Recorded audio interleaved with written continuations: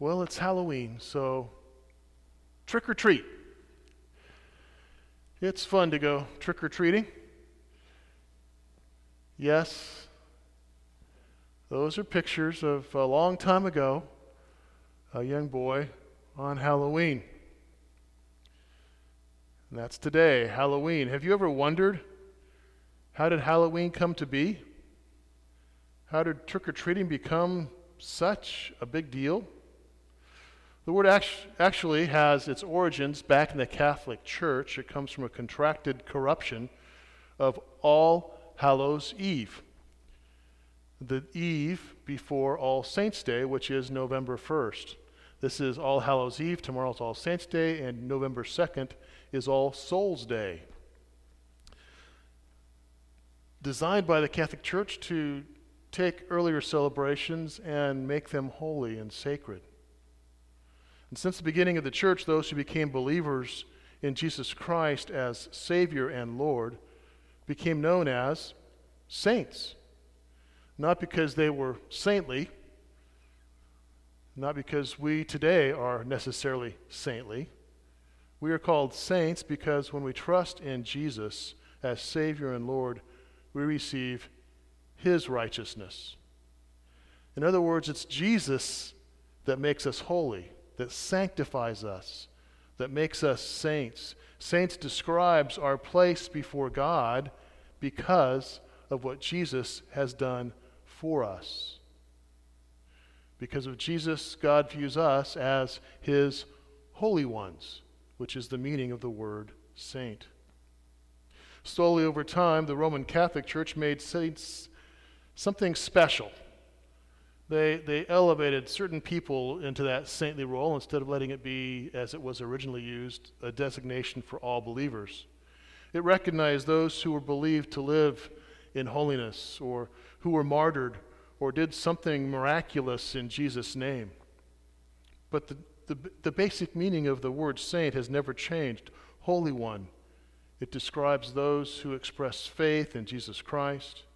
So Paul addressed churches in his writings with greetings like this one to the church in Ephesus, to the saints who are at Ephesus, who are faithful in Christ Jesus. October 31st has always been a special day. Even before the formation of the church, going back to the 5th century BC, back in Celtic Ireland, October 31st was the end of summer. And the Celts celebrated that day, October 31st, as a holiday,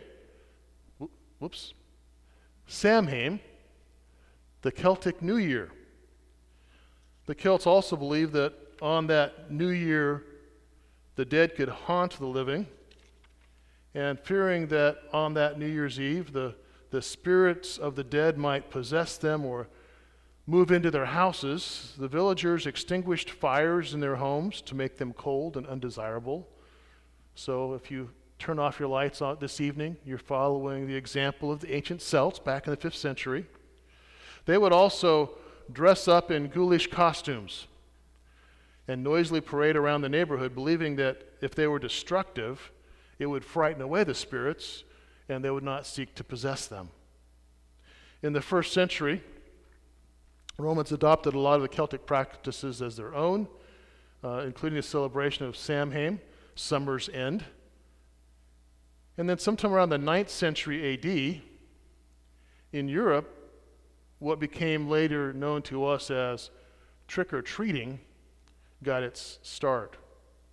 You see, at that time, the Roman Catholic Church again believed that the dead didn't immediately go to heaven or hell. They thought they went to this holding place called purgatory, and they would be there for a long, long time, and they had to be perfected during that time in purgatory. The only way out was for living people to pay penance to help speed along their movement towards heaven. So much for salvation by grace through faith in Jesus Christ. You can see why Luther nailed his accusations against indulgences and that kind of penance in the 15th century. But on November 2nd, also known as All Saints' Day, the day after All Souls' Day, the day after All Saints' Day, poor Christians would walk from village to village, and they would beg for soul cakes. The cakes were made out of square pieces of bread with currant, or some kind of jam or fruit. And the more soul cakes they would receive, the more prayers they would promise to pray for the dead relatives of the donors, thus speeding their way out of purgatory. Hence, trick-or-treating. You pay us, we'll pray for you, we'll get you out of purgatory and into heaven. In the 1840s, Irish immigrants brought Halloween to America. They were fleeing their country's potato famine. And their favorite trick was to knock over the outhouses of their neighbors on Halloween, going back to those Celtic practices of making the place undesirable. Today, Halloween's not so much a recognition of our need to become saints in Jesus or a celebration of those who have been meaningful to our faith journey, recognizing them and celebrating their life and encouragement, as it is now a billion-dollar business where kids dress up and get candy. So, trick or treat. On this Halloween, this All Hallows Eve, I want you to not get tricked. I want you to receive the treat of salvation through faith in Jesus, who died and rose again to give you life and God's grace. See, the trick is that most people don't receive this gift. They think that they don't need God, that they don't need forgiveness because I haven't done anything wrong. I don't need grace. Let me tell you, I play a lot of golf, and I've come to believe in grace. That's what happens when you hit your ball and it's headed towards the woods and it bounces off a tree and back into the fairway. That's called grace. We need grace. Otherwise, we'd spend the whole day looking for our balls in the forest and never get out. Jesus died to give you God's grace, to give you hope, new life, a second chance. The trick that people receive and accept is that they don't need God. They don't need that forgiveness because I can make my life better on my own. But I'm here today to tell you that in an intelligently designed world where gravity works, mathematics can be used to help you track the stars across the night sky so that you can sail the oceans without knowing exactly where you are because you can base it on the positions of the stars, is no accident. It's not random chance that dictated the world in which we live in, that put together a human being's hand with all of the ligaments and tendons and bones and muscles and skin so that you can actually grab something. It's not random. It's not a result of a big bang that just happened. It's part of God's plan for creation. God is the intelligent designer beyond the intelligent creation that we enjoy. God is the one who spoke the Big Bang into being. It was God in the beginning who created.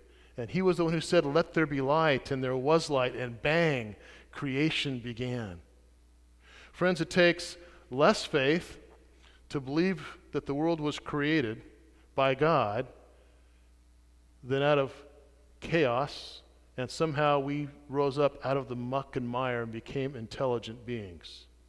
In fact, it's more intelligent to trust God based on the facts of what we see around us. The Bible tells us that the creation itself bears witness that there is a God. We can't escape him.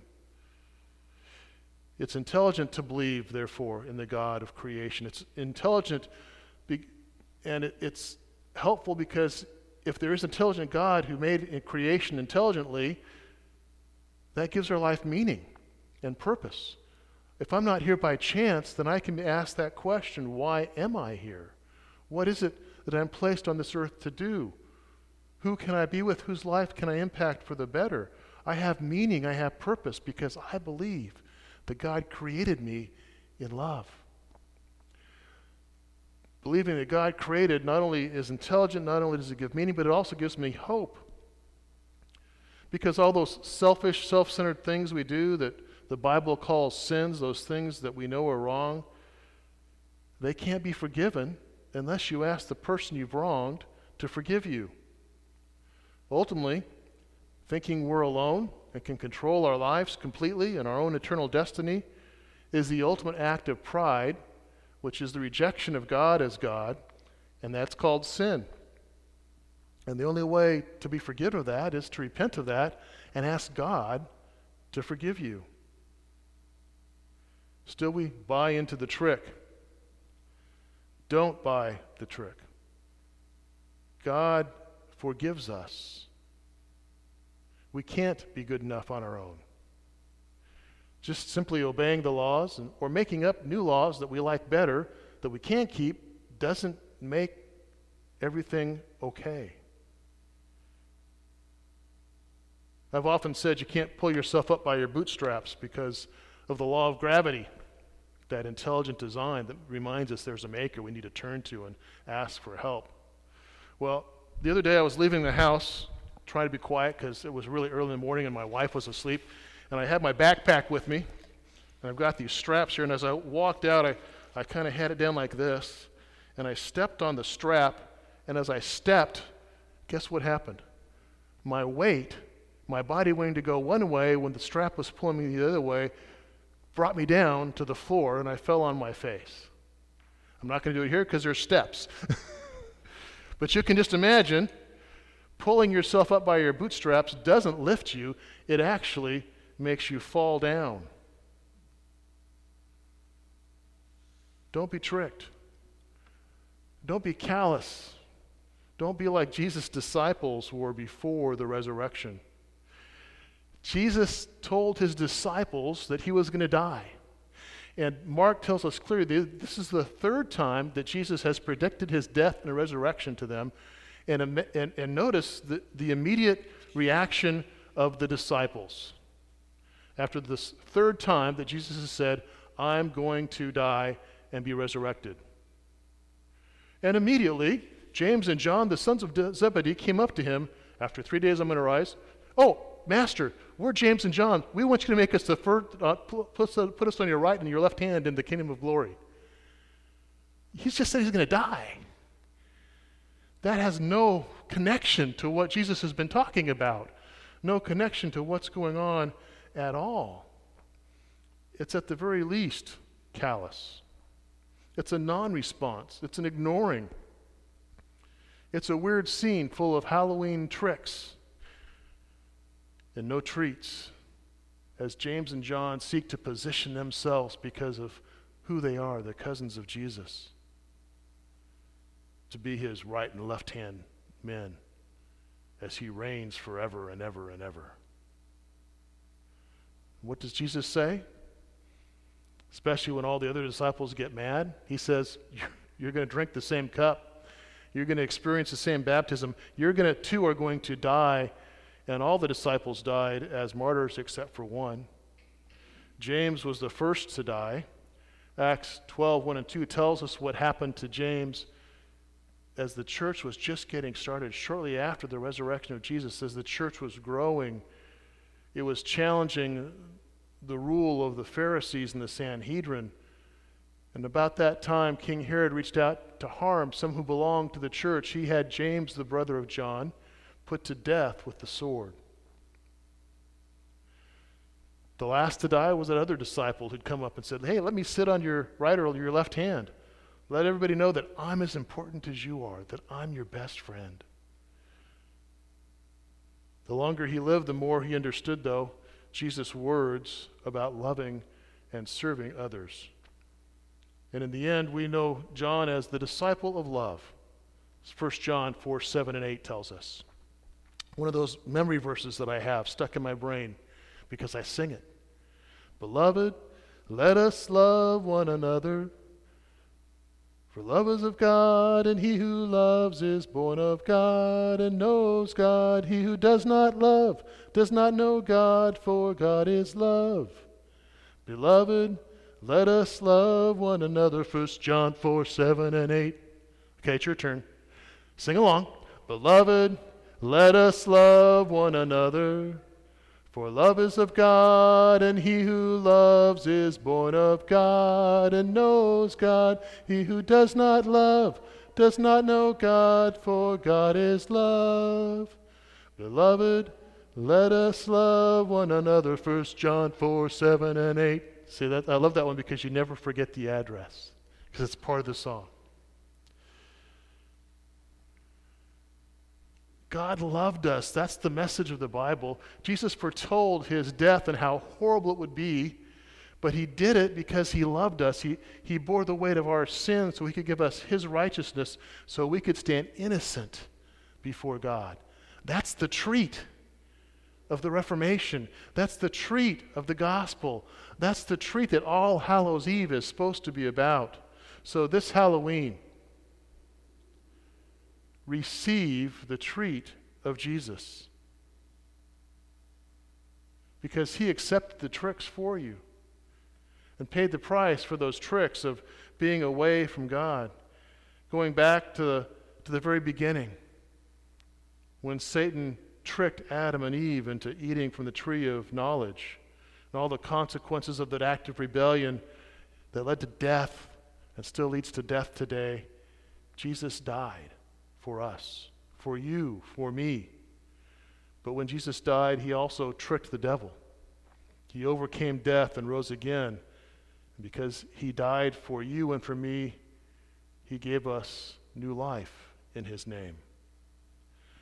And in dying and rising again and in living as a man, he taught us how to live. Not to seek the treats, the power and prestige that comes with being God incarnate. Think about it. Jesus could have easily done what Satan tempted to do back in Matthew chapter 4. Just stand up and throw yourself down. The angels will keep you from even bruising your toes, and the whole world will recognize you as the Savior, and they'll all worship you, and we can bypass that death thing. Why did Satan want that to happen? Because if Jesus hadn't died, we wouldn't be saved. We'd still be dead in our trespasses, in our sins, in our rebellion, because there'd never be that forgiveness that came with Jesus' death. He did it for us.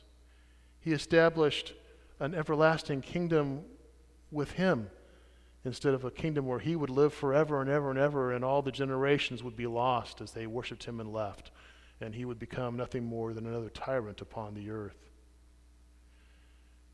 Jesus endured being spit on and being mocked and being flogged and being hung on a cross and dying for us. And he only asked that those who followed him would follow his example and not seek the power, but seek to serve others. Today, as All Saints' Eve is here, this is Halloween, as we call it today, we remember those who died in faith. We celebrate the lives of martyrs, mothers and fathers, sisters and brothers, aunts and uncles, friends who've died in faith. Those particularly who were willing, like the missionaries in Haiti, to go and share the good news of the gospel at the peril of their own lives, so people could know the grace of God. And so we pray for their release. But we know that even if they are not released, they have received and will receive their eternal reward. I hope we follow their example as they follow Jesus. I hope we learn the lesson that Jesus was teaching his disciples on the road that day so long ago, that we aren't to seek the treats. I want all the good stuff, God. I claim all the good stuff. I want the power. I want the homes. I want the cars. I want the money. I want the recognition and the fame. Don't seek the treats. And don't seek the treat giver only for his gifts. That's the lure of the trick, the struggle with prosperity gospel preachers. Oh yeah, seek God and he's going to give you the desires of your heart. No. Seek God and he'll give you the desires of his heart. He wants your heart to be like his heart. Don't seek the treat giver simply for his gifts. Seek the Lord and use the gifts that you have been given for his glory. My friends, today is All Hallows Eve. Happy Halloween. Let us pray. God, we give you thanks and we give you praise for your goodness and grace, your love so great for us that you would take on flesh and live among us, teaching us how to live together and love one another, and willing enough to bear the punishment for our sin, to pay the price for our bullheadedness and stubbornness and selfishness and our desire for all those treats and things that still threaten to keep us separated from you. But you've given us the greatest gift of all, the gift of yourself. So God, help us to set aside all the stuff and the treats and seek you, to know you and love you like you love us. And help us to be able to share from your resources with those who have needs. Give us love for one another, that we are willing to serve one another and help one another, not for the glory that we receive, but for your glory, and for sharing the good news of your salvation received only through faith in Jesus Christ, our Savior and Lord. Amen. Sometimes unexpected things happen. Last week I was having breakfast on Wednesday, and the phone rang, and it was the church secretary. She was calling because there was a literal, this is the correct use of the word literal, waterfall from the ceiling in the attic over the men's restroom. Water was cascading down. There were buckets, and they weren't catching nearly a third of it. It was a waterfall, kind of like this one right here coming off here, but this one's on purpose. The one that we had was inside, and it was not on purpose. I went up into the church attic to find out where the water could be coming from. And there it was, the water heater. Now, who puts a water heater in an attic? I have no idea, but that was the thought some 65 years ago when they built this building. Let's put it up there on that cement slab. Let's not put anything around it that has like a hole where if it breaks, it'll catch the water, because it'll never do that. But it does. It burst and water was everywhere. We got the water turned off. We got the gas turned off. We called a plumber. In the meantime, we called the trustees. They had to unbolt the safe and move out all the stuff that was in the office and the stuff that was tucked under stuff in the office, stuff we hadn't seen in years, didn't know we even had. We set up fans to try to draw it out. The plumber took care of stuff, and people kept coming in the office saying, "Do we need this? What is this? Where did this come from?" It was a mess, and it was noisy, and it was turmoil, and so I left to find a quiet place to write this sermon. As Jesus was traveling around, he was in a mess. He was accosted first by the Pharisees checking out his theology, which was last week's sermon, and then he had lots of kids coming and surrounding him, wanting to talk to him and ask him questions and play with him and be with him. And in the midst of the turmoil, the disciples knew that Jesus liked to get away from time to time to a quiet place to prepare his next message so he could teach people once more. So they began to chase away all the kids and rebuke the parents for the audacity to bring these kids to Jesus, the Master. His response is one of the best known passages in the Bible, a rebuking of his disciples for their seeking to keep children from coming to him. Almost everyone who's heard the Bible, read the Bible, knows these words of Jesus. "Let the children come to me, do not hinder them, for to such belong the kingdom of God. Truly I say to you, whoever does not receive the kingdom of God like a child shall not enter it." So this morning I want to ask the question, what does it mean to receive the kingdom of God like a child. What does that mean? And I want to highlight 3 characteristics of children for us this morning that might help us understand what Jesus meant. But before we do that, let me remind you there's a distinction between being childlike or childish. Oftentimes we think of children and we think, well, I'm going to be like a child, so I'm going to push for my way. I'm going to be annoying. It's my excuse to be immature, right? To get what I want and be selfish, because that's what a child is. They're childish. No, but childish, yes. Immature, yes. Bratty, pouty. That's not what Jesus was talking about. Childish, that ending ish, usually denotes negative characteristics. So when we're thinking about being selfish and focused on ourself and being unpleasant and having outbursts of anger when we don't get our way, that's not the childlikeness that Jesus was talking about. To be childlike is to talk about the good qualities that a child has that we want to express as an adult. And the first one I want to focus on this morning is one of the main characteristics of a child. Children are curious. Who hasn't heard a kid say, "Why? Why? Why?" God wants us to ask why, because he wants us to understand our faith. Children want to understand stuff. They don't know stuff, so they ask why. And we shouldn't be annoyed. We should look at it as an opportunity to share.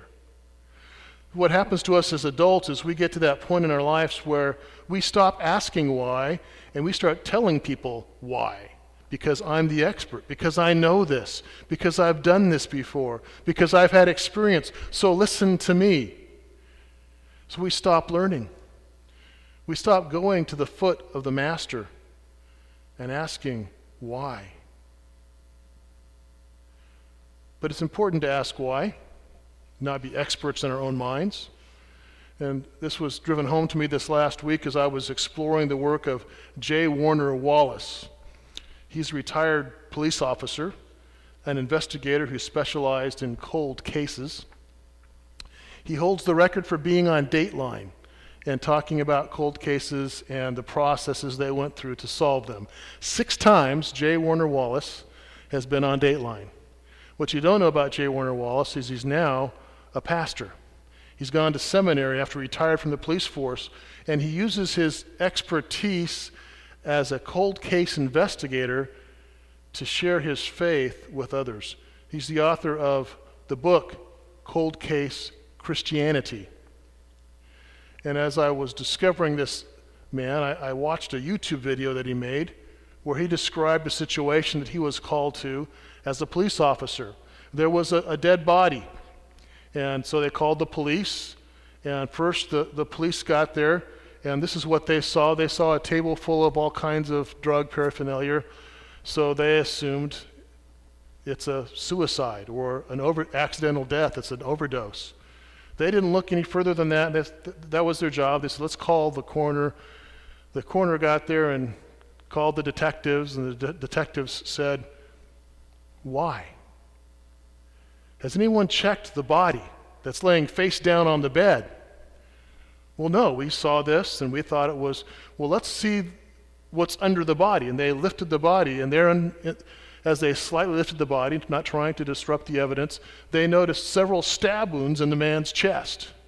This was definitely not suicide or accidental overdose. It was a murder investigation, and childlike curiosity, willingness to ask why, not just accept things at face value, made the difference. What about you?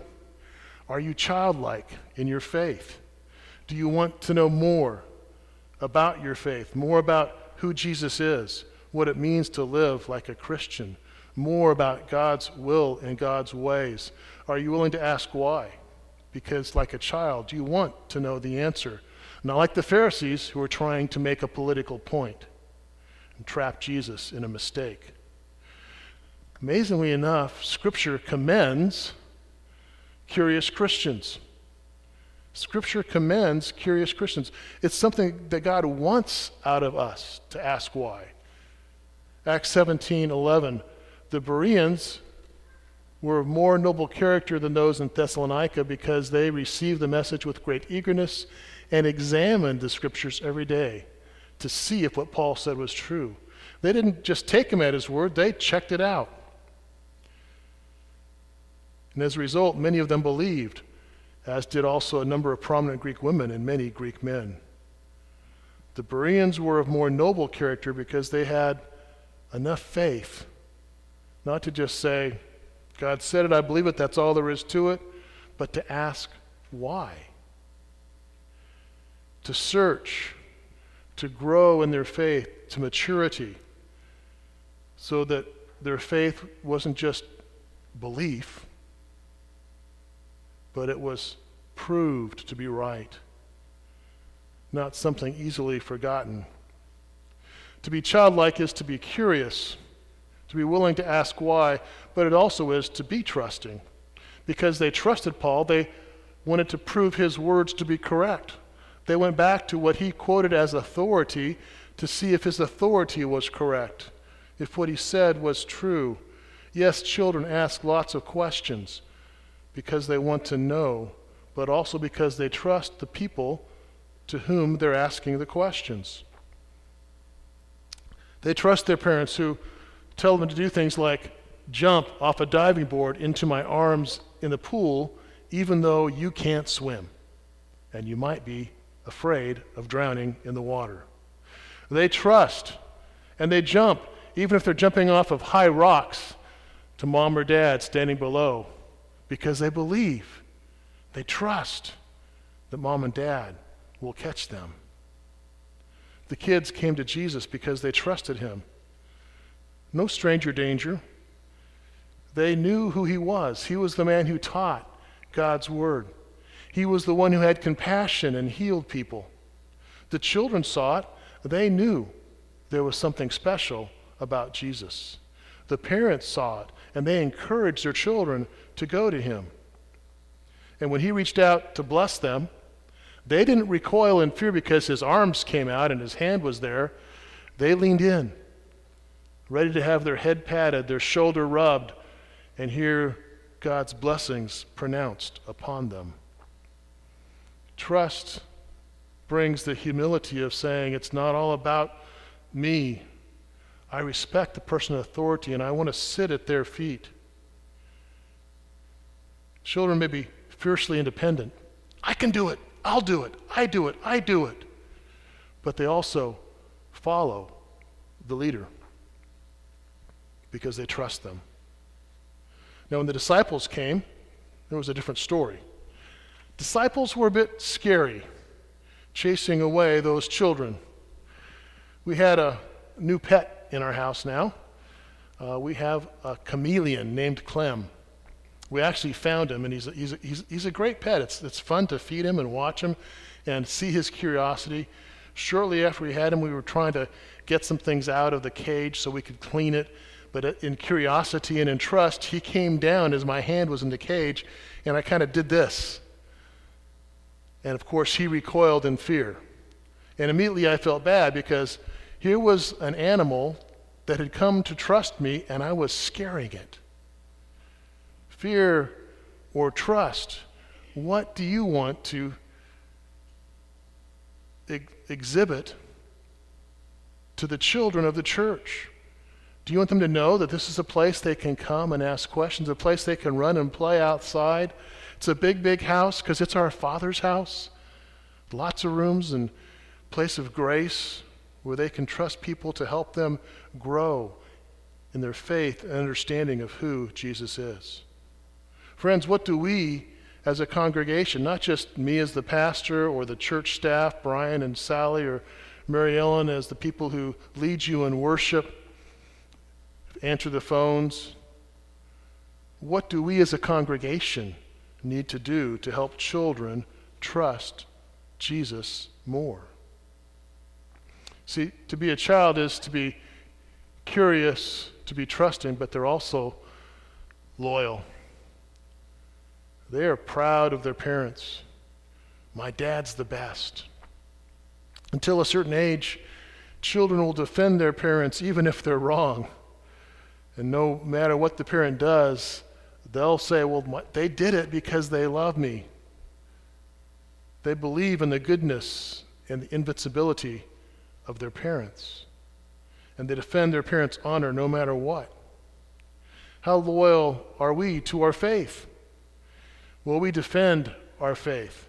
Can we defend our faith? Are we willing to say, I don't know, but I'll look up the answer with you? We go to Bible study not because we know the answers. We go to Bible study to learn what God's Word says so we can hopefully figure out what the answers to those questions are.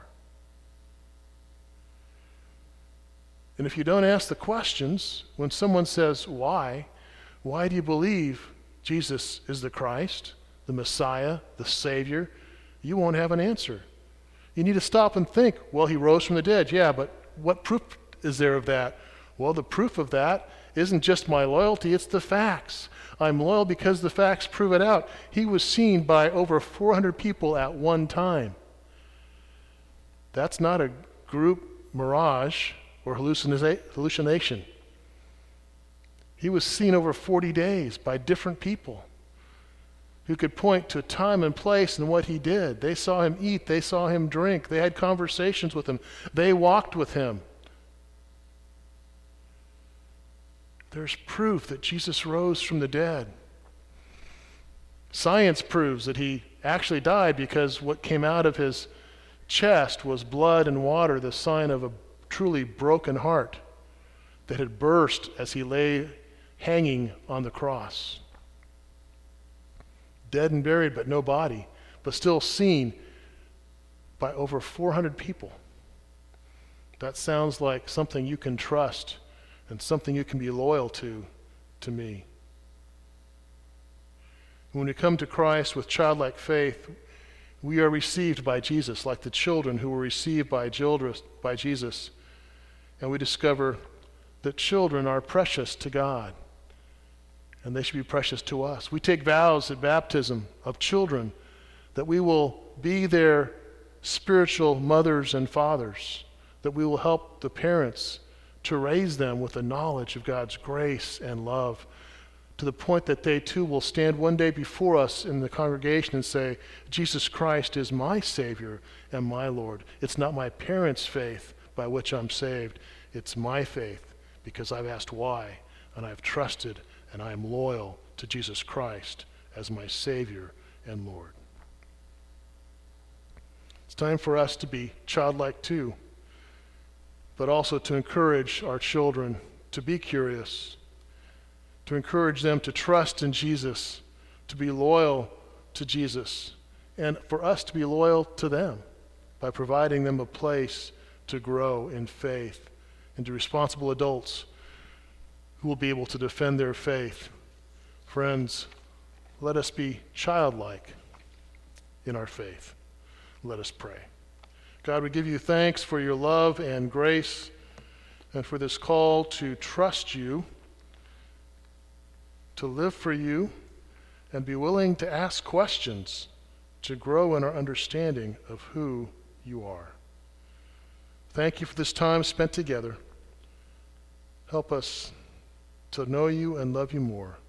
In Jesus' name, amen.